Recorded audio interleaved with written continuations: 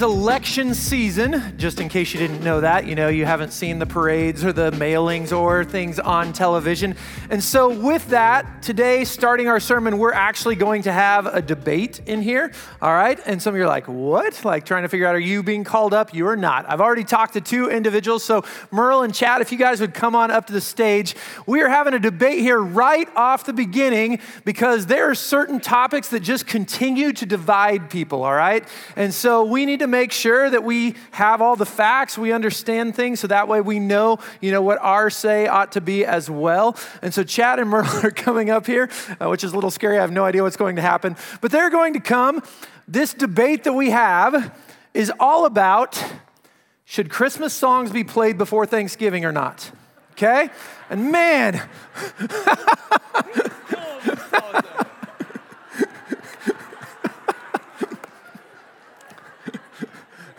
oh, you could pray for us, right? Just kidding. So this topic, should Christmas songs be played before Thanksgiving or not? Maybe you have opinion. Maybe you are about to be swayed by our two people giving you the sides. And so we're going to find out here. And so I believe, Chad, you are arguing that they should not be played before Thanksgiving, correct? And Merle, you're going to do the opposite side that they should be. All right. Well, let me get this thing on. You guys have 30 seconds. I'm cutting you off at 30 seconds, even if you're in the middle of a fantastic argument, because we have other places to go. So, Chad, tell us why should, maybe in just a second. Check the chicken. Chicken check. There we go. So this is why songs should be played only after Thanksgiving. Okay. Well, the first reason is we don't need any more Mariah Carey. I beg to differ on that. Yeah, we will. Okay, so it takes away, hey, that's 30 seconds. Come on now, come on. Hurry up. So it takes away the full meaning of Thanksgiving, which celebrates the values and the blessings that God has given us. Society also makes us rush to makes us rush too much so that we can't focus on Jesus, and also playing songs too early. You have to write it down. I had 30 seconds to prepare. Oh my goodness. Focus early on the stores getting us to focus on all the materialism instead of Jesus and giving thanks for what the Pilgrims had done many, many years ago. All right. Sounds good. So you've gotten the arguments, for after Thanksgiving. Merle feels like he's going to tell you why before Thanksgiving is okay. Whenever you're ready. Obviously, we need to start early. We need to get on this thing with Christmas and listen to music right now because Christmas is like one of the most important parts of the year for us fellow Christians, and we need to get focused on it. If we wait too late and we don't have the music that's getting us ready for it, then we're going to miss the whole point of Christmas. We got to be focused. We got to be intent. We got to have purpose. We have to have reason. I was a coach at one time. Anyway, so yeah, we need to start now. There's too much commercialization. If we don't get on it right now, we're going to get sucked into all that. We've got to get away from all that stuff and keep our eyes focused on it. And so it's Thanksgiving. Who cares about that anyway? All right, there we go. So I don't know if you have been swayed or not, but first of all, give these guys a hand. You guys can head down with a chair too. All right, so how many of you are listen to Christmas before Thanksgiving? Who's in there that way? Yes, okay. And who is the opposite side? Nope, it's after Thanksgiving, okay. Some of you are even different. We'll see. So you guys have just had this. You've heard this debate and all that kind of stuff. I was reminded this week of a song by Matthew West, and it's called Gobble Gobble, all right? If you have never seen it, you need to go to YouTube and search out Gobble Gobble by Matthew West. And the song itself is great, but the video is even greater. They have people dancing around in turkey costumes because they're like, man, all these great songs of Christmas, but there's no good Thanksgiving songs. And so they created this, which is pretty comical, and I'm not going to tell you everything, but within this comical kind of song, there's one sentence that simply says, someone brought up politics and now everyone's mad. Like they're all gathered around this Thanksgiving table and someone brought up politics and now everyone's mad. And so I don't know if that's you and your family or if that's just, hey, we kind of steer away from that when we're all gathering together. But as we're talking about storms, and that word politics, it often brings up emotions for people. All right. And so it is a storm that we're sometimes trying to figure out, how are we going to live amongst this culture, amongst this political situation? And I'm reminded of a text out of 2 Peter. Let me get the right paper here. Out of 2 Peter that talks about, in verse 1-3, it says, God has given us everything we need to live this life full of godliness. Like God has given us everything we need. And so I believe that even includes in this realm of politics, like how do we live out our faith? How do we live as Christians amongst this? And so today I want to tell you 5 different actions that I think can help us live amongst the storm of politics, and maybe it won't be quite so stormy. So here's the first thing that I would tell you, is that 1, we need to obey the government. All right, we need to obey the government. If you have your Bibles, open up to Romans chapter 13. All right, Romans chapter 13. This is probably the most common text when people are talking about this idea of politics and authorities and government. All right, so Romans chapter 13 is where we're starting and listening to this idea that we are called to obey the government. Starting right at verse 1 of chapter 13, we're reading the first 7 verses. It says that everyone must submit himself to the governing authorities. For there is no authority except that which God has established. The authorities that exist have been established by God. Consequently, he who rebels against the authority is rebelling against what God has instituted, and those who do so will bring judgment on themselves. For rulers hold no terror for those who do right, but for those who do wrong. Do you want to be free from fear of the one in authority? Then do what is right, and he will commend you. For he is God's servant to do you good. But if you do wrong, be afraid, for he does not bear the sword for nothing. He is God's servant, an agent of wrath to bring punishment on the wrongdoer. And therefore it is necessary to submit to the authorities, not only because of possible punishment, but also because of conscience. So this is also why you pay taxes, for the authorities are God's servants who give their full time to governing. Give everyone what you owe him. If you owe taxes, pay taxes. If revenue, then revenue. If respect, then respect. And if honor, then honor. And so Romans 13 here, it says God set up governments. He set up this authority to do good. Like that is its role, to make sure that there is peace in the land, that this is good, this is wrong, and there's justice that comes alongside of that. So we are called as Christians to obey the government. But maybe your mind is already like, yeah, but like they didn't see our government or they didn't see what's going on right now for us. I hear what you're saying, except that do you think that everything really was going great in all the governments as Paul is writing this? Like, do you think he's looking around going, man, everything's great, so we ought to obey right now? No. He says, you know what? As Christians, you and I, we are called to obey. And we'll get into that a little bit more here in just a second. But as he keeps talking, he says, you know what? There's also this idea of if you have taxes, make sure you're paying that. Pay what is owed. You know, it reminds me of Matthew chapter 22, when Jesus is asked, should we pay taxes? And he says, hey, give to Caesar what is Caesar, but give to God what is God's. Like you are, as a follower of Christ, still supposed to follow the authorities that have been put in place. In fact, if you have your Bible still open, turn to 1 Peter chapter 2. All right, 1 Peter chapter 2, because there's another text here that sounds fairly similar to what we just read. It's not quite as long, but 1 Peter chapter 2, and we're going to start in verse 13. Right above that in my Bible, it says submission to rulers and masters. So chapter 2, verse 13 says this: submit yourselves for the Lord's sake to every authority instituted among men, whether to the king as the supreme authority, or to governors who are sent by him to punish those who do wrong and to commend those who do right.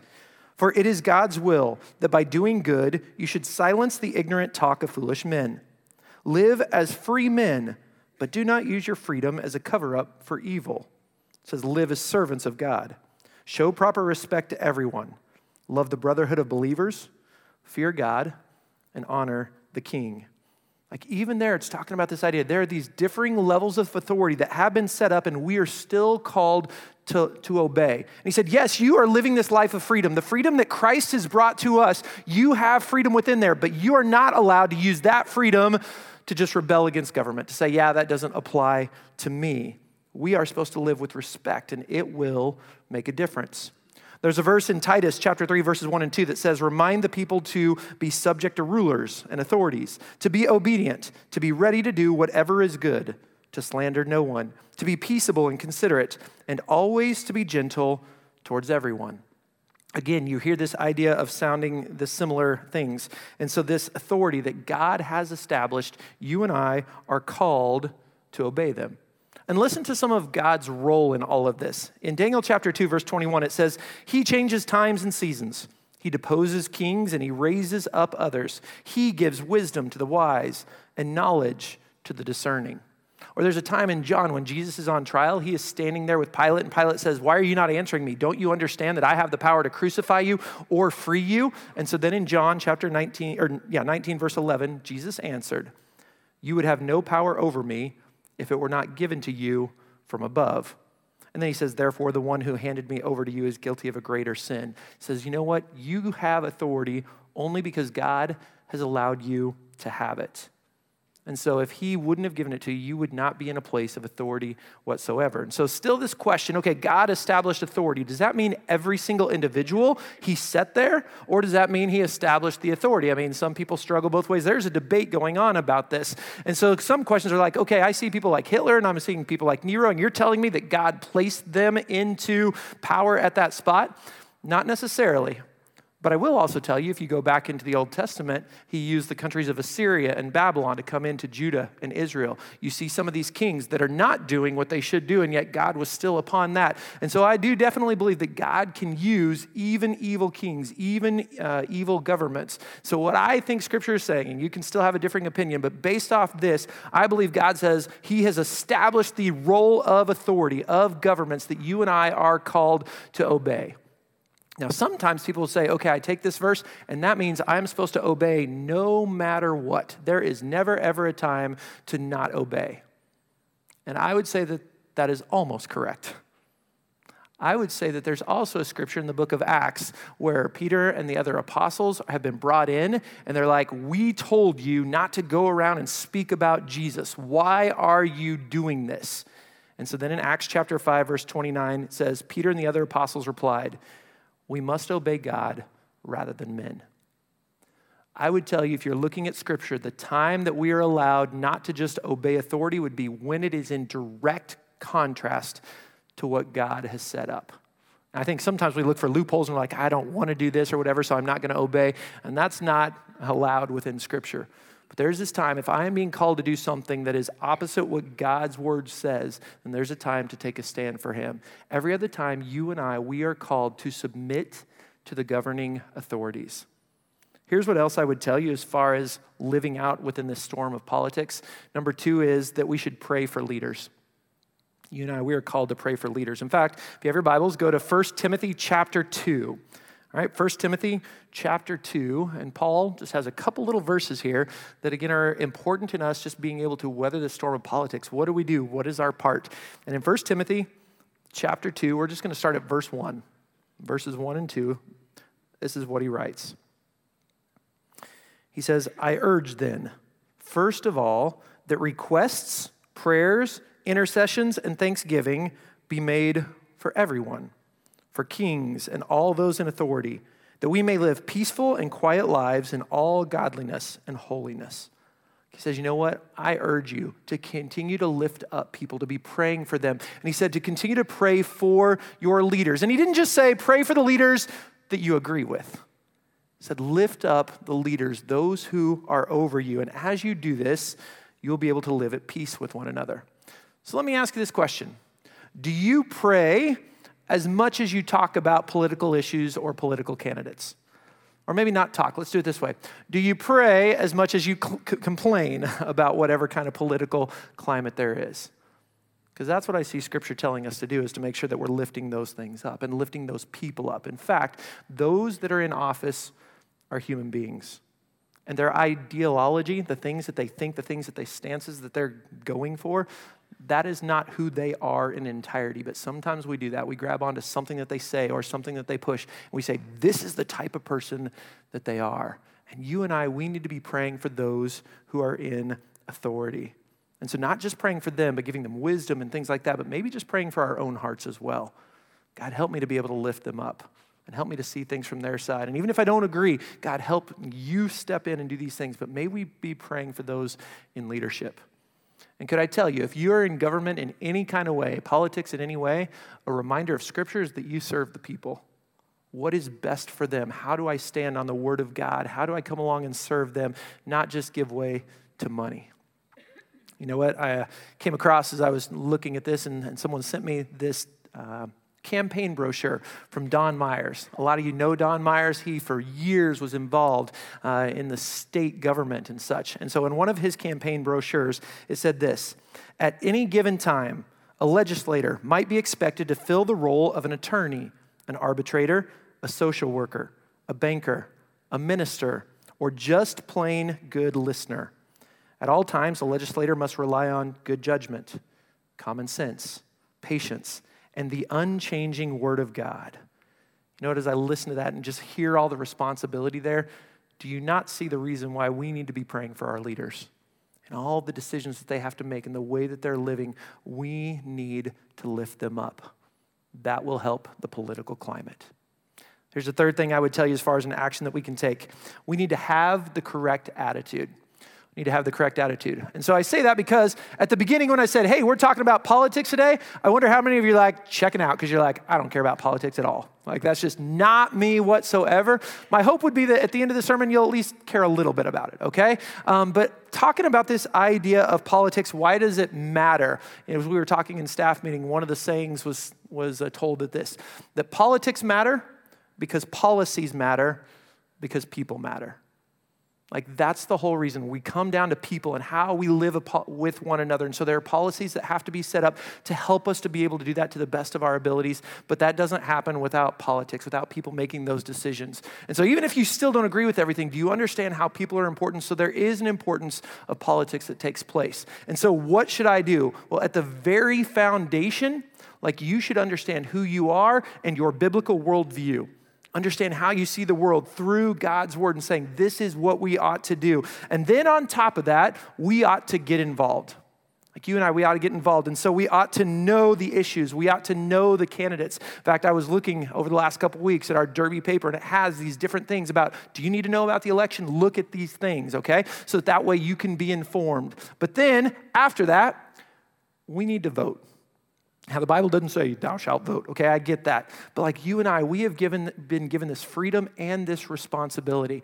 And in studying this week, I came across something that said there are approximately 90 million Christians in the United States, and about 40 million of them do not vote. And 15 million of them aren't even registered.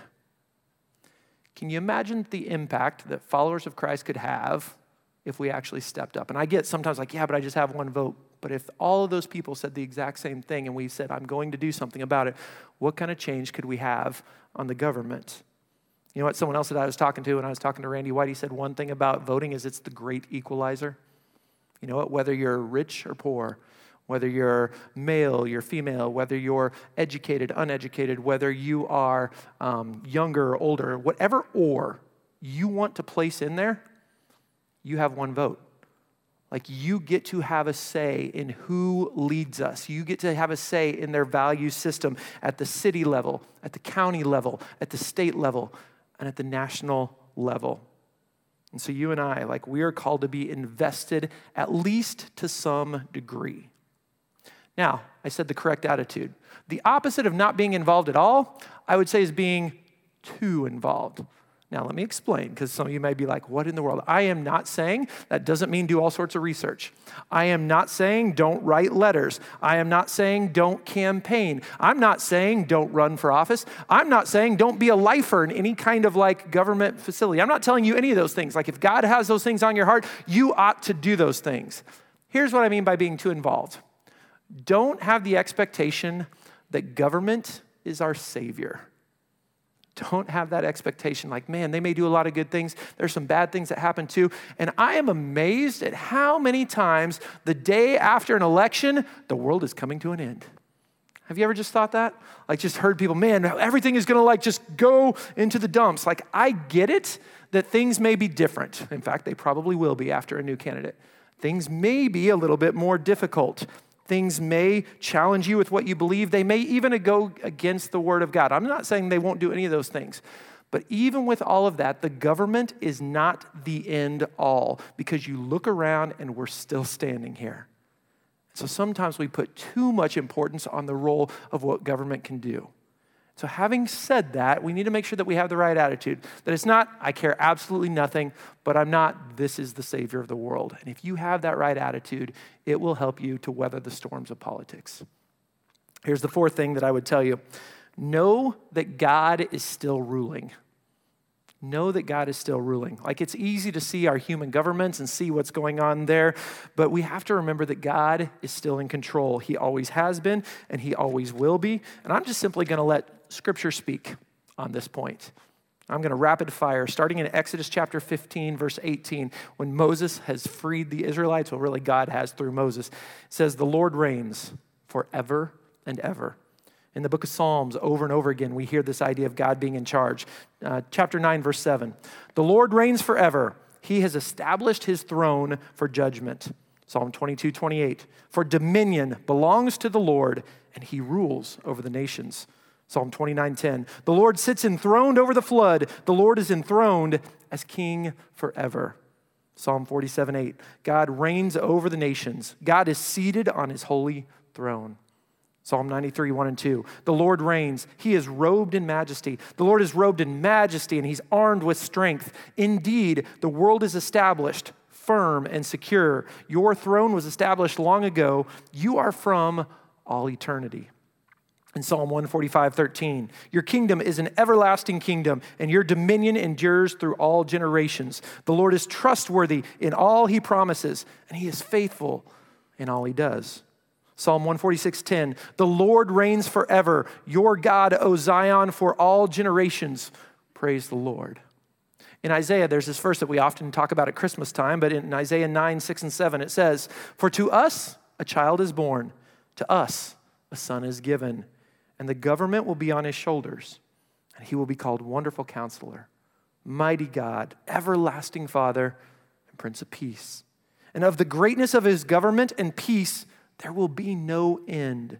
He will reign on David's throne and over his kingdom, establishing and upholding it with justice and righteousness from that time on and forever. The zeal of the Lord Almighty will accomplish this. If you keep going, Daniel chapter 4, verse 3, it says, how great are his signs, how mighty his wonders. His kingdom is an eternal kingdom. His dominion endures from generation to generation. And then fast forward to Revelation chapter 11, verse 15. It says, the seventh angel sounded his trumpet, and there were loud voices in heaven, which said, the kingdom of the world has become the kingdom of our Lord and his Messiah, and he will reign forever and ever. Like, do you simply hear the truth that God is still reigning? Like, he is still over all, and you can be confident in that. And even if there are moments that you're looking around just going, what in the world is happening? You can know him that is still ultimately in charge. I think back to Daniel chapter 2 when King Nebuchadnezzar has this dream. There's a statue with 4 different sections, and then this rock comes in and breaks down the statue. The king is trying to figure out, what does this mean? And Daniel comes in and interprets it. He says, those are different kingdoms that are all going to fall. Even people are like, no way, there is no way this kingdom is going to fall. They are all going to pass away, but then there's this one kingdom that will last forever. And he says, that is the church. It's God's kingdom.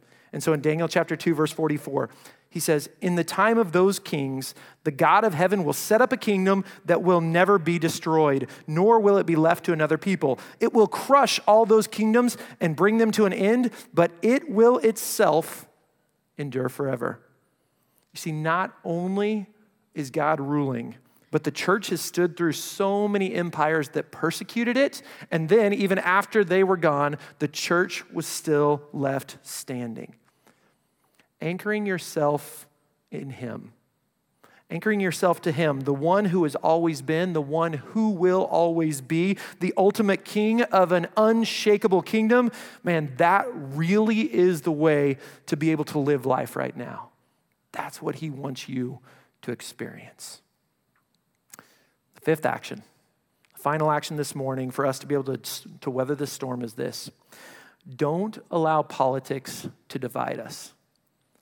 Don't allow politics to divide us. And a lot of this is coming from a 3-part series that Andy Stanley did called Talking Points. And so I watched all 3 of those. And he asked this question right off the bat, just saying, are you willing to evaluate your politics through your filter of your faith?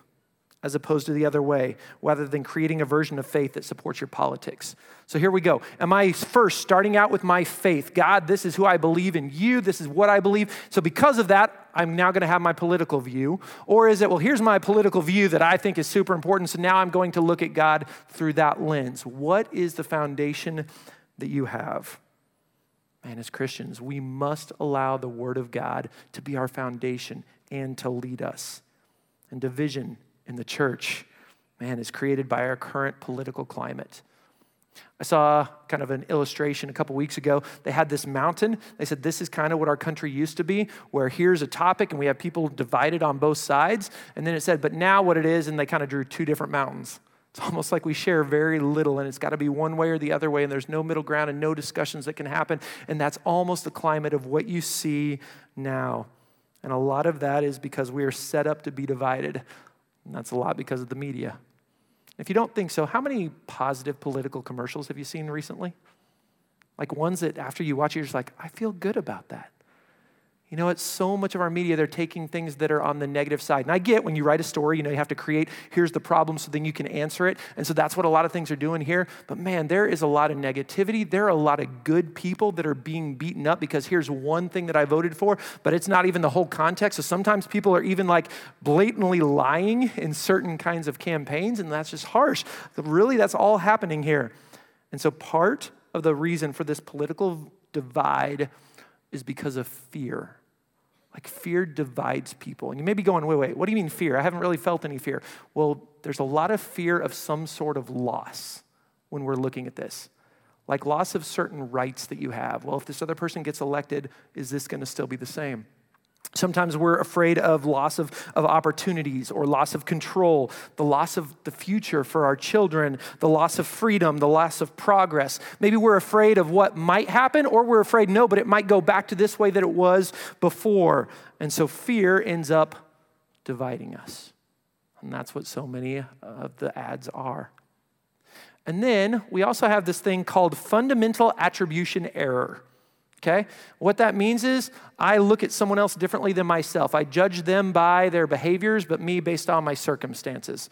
And so this is what I mean. Like if someone comes in late to a meeting that you were supposed to have, maybe you begin to think, well, they're just lazy or they're unorganized.